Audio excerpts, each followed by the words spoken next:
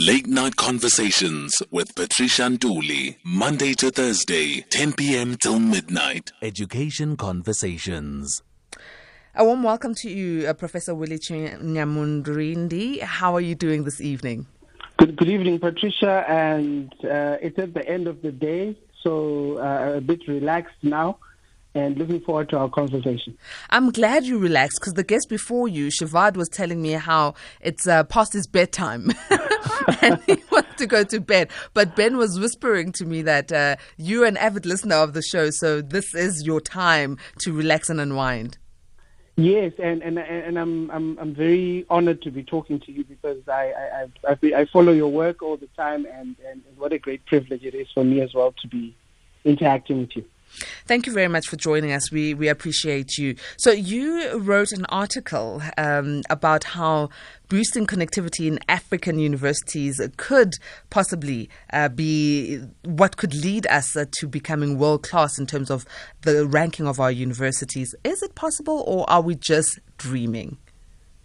It has to be possible, Patricia, because if you look at where the world is headed, this new knowledge economy that we talk about, we can't afford to be left behind. And part and parcel of this experience for me has come through an awakening in my academic journey, where in the past, it was always nice to go to an academic conference somewhere in LA or in the UK or in Ireland, you name all these nice places.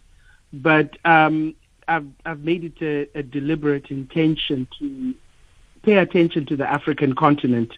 I have spent in the last 5 years visiting a number of African countries, and I can see there's a hunger, there's a thirst for knowledge, there's a thirst and a quest really for how we can become better. And I think the answer lies in improving issues such as connectivity.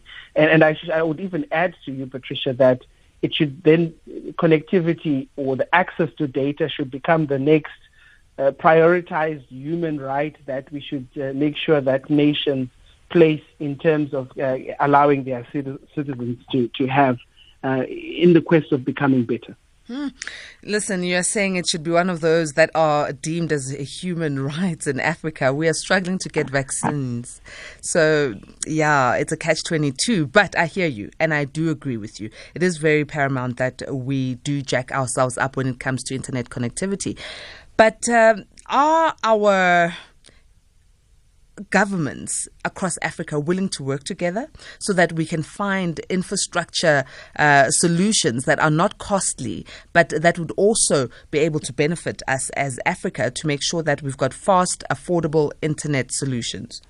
So this is where now the challenges come in, Patricia, because part and parcel of the challenge in most of these African countries is a colonial legacy, where there's also been war. I mean, you can look at a country like Mozambique, suffered the devastation of a war that lasted quite a bit, and infrastructure. You just have to drive through rural Mozambique and to see the challenges that are there. And the issue for me, which is the argument I make in the article, is not for African governments to be competing for space, but rather to be collaborating together to try and find workable solution to the challenges.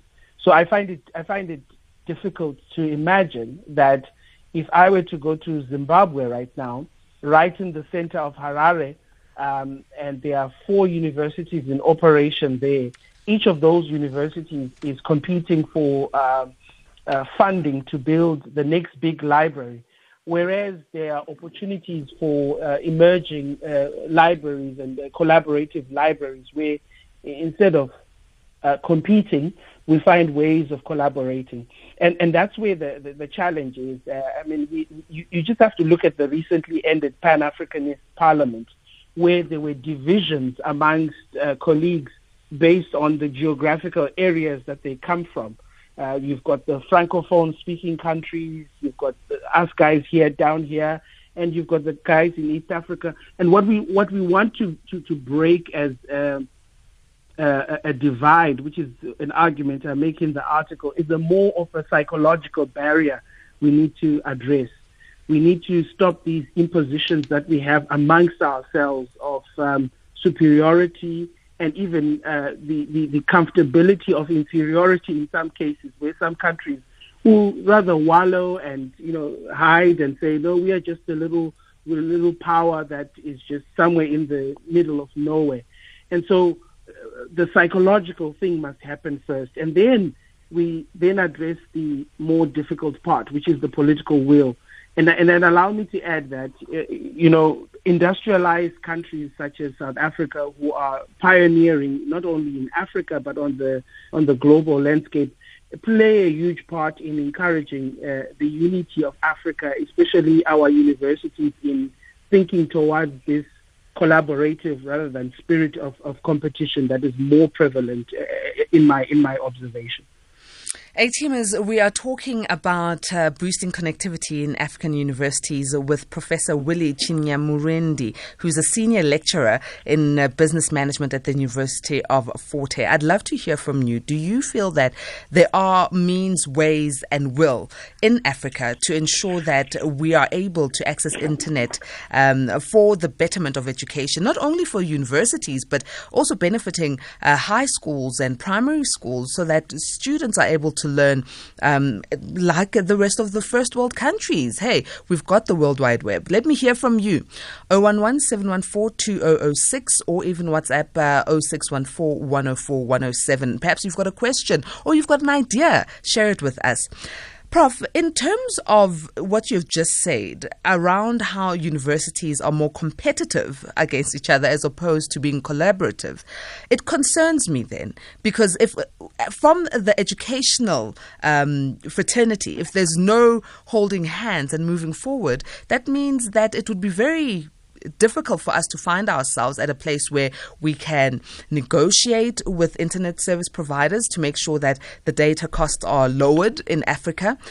We can make sure that infrastructure is bettered by lobbying, because it needs to come from the universities themselves. But part and parcel of the challenge is this individualized rent-seeking type of behavior, where universities will compete with each other for accolades and, the space of domination of saying, well, we are pioneering in this regard. I think everybody's talking about, you mentioned earlier on about the vaccine. People are calling out for, ideas or how to come up with innovative platforms of, mitigating and addressing the challenges around the pandemic. And so the divided voices scenario that you paint is common.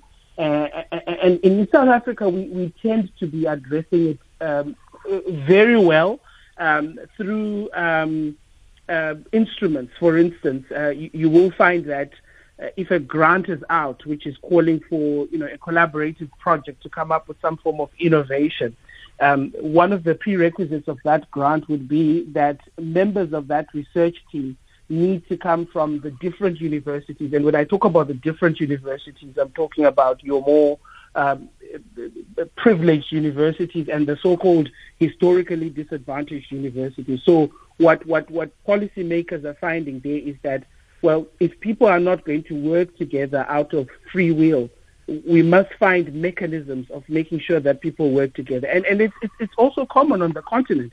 I've seen calls for collaborative projects where the funder is willing to fund ideas of this nature, getting platforms out where people interact with technology, but they make it mandatory that you must be part of a collaborative team with at least 3-4 other universities on the African continent.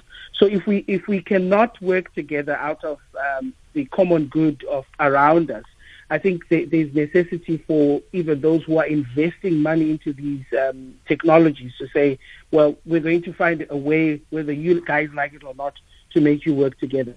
And then the second point there, Patricia, which must be emphasized as well, which is critical, I guess, is the issue of negotiating with industry. I think the industry and the private sector have a huge part to play. Often as we end Youth Month, we are faced with all these questions around the lack of skills and how the product of the university system is not able to match with what is expected on the labor market. I think this is a great opportunity for industry, the private sector, to come on board, to partner with the universities to say, let's find a way to work together, because the end result, the human capital component of what you guys are trying to achieve is going to benefit us in the private sector as well. So we must find ways, again, to collaborate rather than to compete. We definitely need to find ways. Let me go to some of our A-teamers who are holding on the line. Anonymous, good evening. Good evening to you, Patricia, and your guest. I just want to enlighten you something, that the President, Mr. Ramaphosa, did mention that every student they have to register through a website, that every student will get free data, no charge at all. So, but they have to register for that free data. All right. So I don't know if you've, in one of his speeches or one of the lectures that he had, not this one, the one I think before. Anonymous, it's all good and well to have free data for all students. Yes. But realistically speaking, do all students have the infrastructure for that free data? And I say this boldly because I have the privilege of living in the city, in Johannesburg, but come from the rural areas of KZN. And when I am in my rural area, where I am in my rural area, I don't have network for any network in South Africa. Name all of the top network providers. I do not have, my phone does not go on. There's power there, on and off. Yes. I hardly have water there. So is it realistic to give South Africans and say, free data for all students when there's no infrastructure? The bundles, people can't afford the bundles because sometimes they don't even have a proper phone. A proper, a phone where they can go through the internet. They can't afford a good quality, cell phone. It's not even about the quality, it's infrastructure. And also, as you mentioned, you are 100% correct on that you mentioned. If the lights go on, off, on, you can get free items, but if it's of no use to you, if you don't have the facilities. You are 100% correct on that one. Thank you so very much, Anonymous. Okay, Let me allow Prof to weigh in. Prof, I mean, I hear Anonymous, and it's commendable, right? And in a beautiful world, it would make sense. But there's a lot of South Africans who live in areas that are so remote, so far removed from technology that you ask yourself, even if we are to say there's a free internet connectivity, if there's no infrastructure, it means nothing. And spot on. Infrastructure development is critical. I mean, you just have to look at. I work in Alice, which is a rural community in the Raymond Mhlaba local municipality, and you just have to look even within that community. I was speaking at an event a few days ago where the young people in that community were even expressing some of these challenges around so-called free data.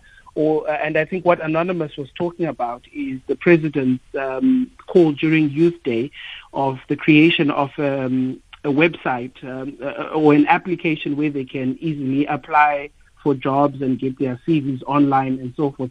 And I think part and parcel of our challenge is as we address the connectivity issue, is to have the requisite infrastructure in place to be able to support aspects related to connectivity. And that, again, still remains a huge challenge. But I will share with you a very wonderful story, Patricia. Right here in East London, where I stay, in Mdantsane, a young entrepreneur has started, providing access to connectivity through a platform he calls Mdantsane Wi-Fi.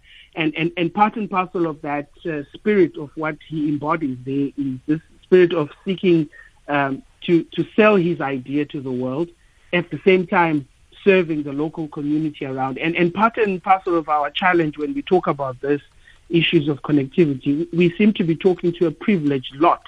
We reduce it to the university students, but there are a whole broad array of students and young people out there who get omitted in our theorizing and talking about issues of connectivity.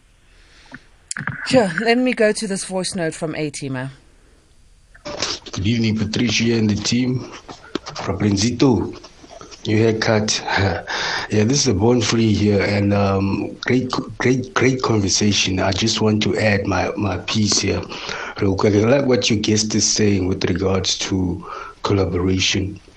And one thing we need to understand, these divisions run deep. It's not based on geographic, and also the reason why things are based on affordability, so on and so forth, is because the infrastructure that we have, or the companies that invested in the infrastructure, are not necessarily from Africa, and the internet connection does not come from Africa. So what we need to do is we need to create our own infrastructure of internet, then create a portal that connects to the World Wide Web. In that case, we're only getting billed once. So in a case where we have a lot of things, we're getting billed twice. Thanks. I love the thinking of the Born Frees. Thank you very much, A-Teamer, Born Free, for sharing that thought. So, Prof, I think what A-Teamer is saying is very critical. Why don't we, as Africans, with the backing of our government, build our own infrastructure, connect to the internet, and be able to have infrastructure that suits our topography, because we're not flat like most of the West, and that would also suit us as Africans. Yeah, and I think part and parcel of the idea here is we've been talking a lot about the decolonialization or decoloniality debate. We must find ways of adapting so-called inventions and innovations which may not have come from our continent, to make them suit our own terrain, as you say, and our own locality.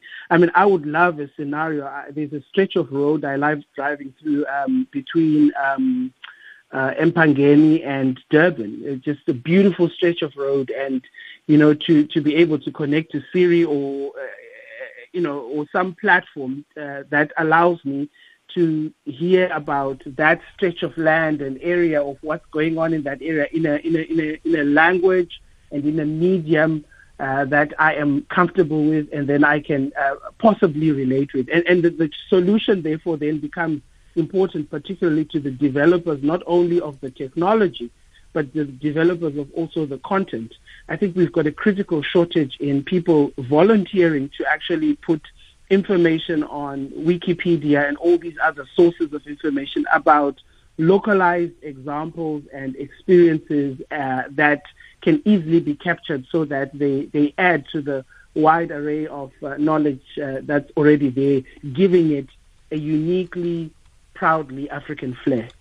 Most definitely. Let me go to this message here. Donald in Rustenburg says, I think our governments must collaborate with mobile network providers and all stakeholders in the ICT space so that data can be accessible throughout the whole continent. We've been preaching data must fall, Do you think that anyone has heard us? Because in South Africa, our data rates are much higher than what they are in Mozambique, in Malawi, in Ethiopia. And I'm speaking about countries that I have been visiting frequently. Even in Zimbabwe, they are much cheaper than in South Africa. So talk to me. Are we going to ever get there, Prof? We will get there. I think the entrance of more players onto that market will greatly reduce. I mean, the more competition there is, will make some of these network providers, check up their services that they are giving us. But I agree with you. I go frequently to countries like Uganda and Zambia. I find the data costs, slightly a little bit lower than they are in this part of the world. So I think the entrance of more competitors onto the space will aid ordinary citizens and customers like me and you. Here's another voice note. Good evening, Patty, and good evening to our guest. It's X from the Eastern Cape. I must say, good show. And the topic that you have brought to the fore, it is quite important and quite significant for many South Africans. You know, the issue of the universities or the situation of our learning in South Africa in general, it is quite disturbing, because the inequality there, if I can put it like that, it is quite appalling, because there are those universities that are regarded as superior, and there are those that are regarded as inferior, which is something that is not good, you know. And we anticipate the Institute of Learning to share the information, you see, and develop one another instead of looking down on each other. Inequality there, Prof. And you did mention that there is a lot of inequality, and yes, there are efforts to collaborate. But do you envision that inequality will be leveled out in South Africa and Africa, at large? Well, we must be seen to making effort, Patricia. We just can't sit and let the current status quo continue as it is. I mean, the article that you mentioned that I wrote comes about as part of a collaborative project where we've got colleagues from the so-called historically disadvantaged universities, University of Fort Hare, University of Zululand, University of the Western Cape, University of Limpopo, University of Venda, and Walter Sisulu University, where we came together as a group of scholars and said, we've got this uniqueness around us because of the localities that we're working in and the situation, and even this prevailing mindset that your caller was talking about. We came together and we applied for research funding to do more research in these areas of connectivity and access, particularly on issues of cyber infrastructure. And what we see in our little microcosm that we are operating within is that once we come together and we have a common purpose about what we want to achieve, we soon start realizing that, the language of impossibility becomes the language of possibility, and we soon start even challenging and tackling some of these prevailing mindsets that are around us. So I would like to think it is something that we should continually be prioritizing, breaking down these barriers that are sometimes man-made and self-imposed, so that we find ways of being better human beings, actually. Wouldn't that take us back to then undoing what our historic narrative has been? I mean, that's why we find so much inequality in our universities, because of our history as Africa, and specifically I'll zoom in on South Africa, that we'd have the universities that were more funded, and they were in more urban areas and dominated by white students. Shouldn't we then perhaps find a way to speak amongst ourselves with the help of the education department and the various universities to ensure that the level, the playing field is leveled out and everyone has the same and equal opportunities? Then we can move on to saying, let's boost connectivity in Africa. Absolutely. And it becomes important that where that is not happening, there be metrics and scoring systems that actually make it imperative, because you will find a situation which is rather sad in one corner, where people actually then seek out so-called, disadvantaged universities for the sake of just putting them onto projects so that they appear to be, we've got them here.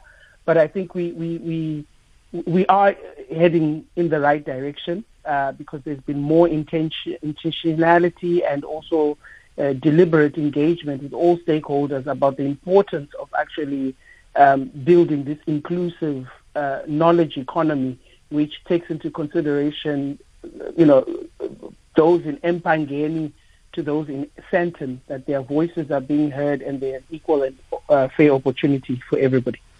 De Beers, who is in Middelburg in Mpumalanga, says, talking about data, Namibia is the most expensive country when it comes to data in Southern African region. And you know what the funny thing is about the cost of data, Prof? The fact that we in Africa use almost the same internet service provider across South Africa. Yeah. So we'd have a company, and I won't mention names, that is our cell phone network provider that you'll find in South Africa, in Zimbabwe, in Malawi, in Mozambique, in Kenya, in Nigeria, in Ghana. Yeah. And they've monopolized this entire playing field, but no one is causing them to do the right thing so that African education can be brought to the forward. So maybe what we need there, Patricia, if you during the Trump administration, I saw Mark Zuckerberg from Facebook answering questions around issues around data usage and all of that. Maybe we may need to bring some of these big players onto the table and actually ask them, how is it that as soon as you cross a border, you experience a totally different service in terms of not just the service but also the cost. And I think there's need for some form of regulation and monitoring to make sure that at least things are at par. Well, I think maybe we should go with what the Born Free said. Start up our own infrastructure, start up our own things. China is doing it. We can do it too. Prof, thank you so very much for your time, and hopefully we'll connect again. Thanks a lot, Patricia, and I really appreciate it, and good evening to everybody at home. Cheers. It's 11 o'clock on the dot. Let's go to the final news bulletin with Mudupi Makhadimela. Hola, Mudupi, hola.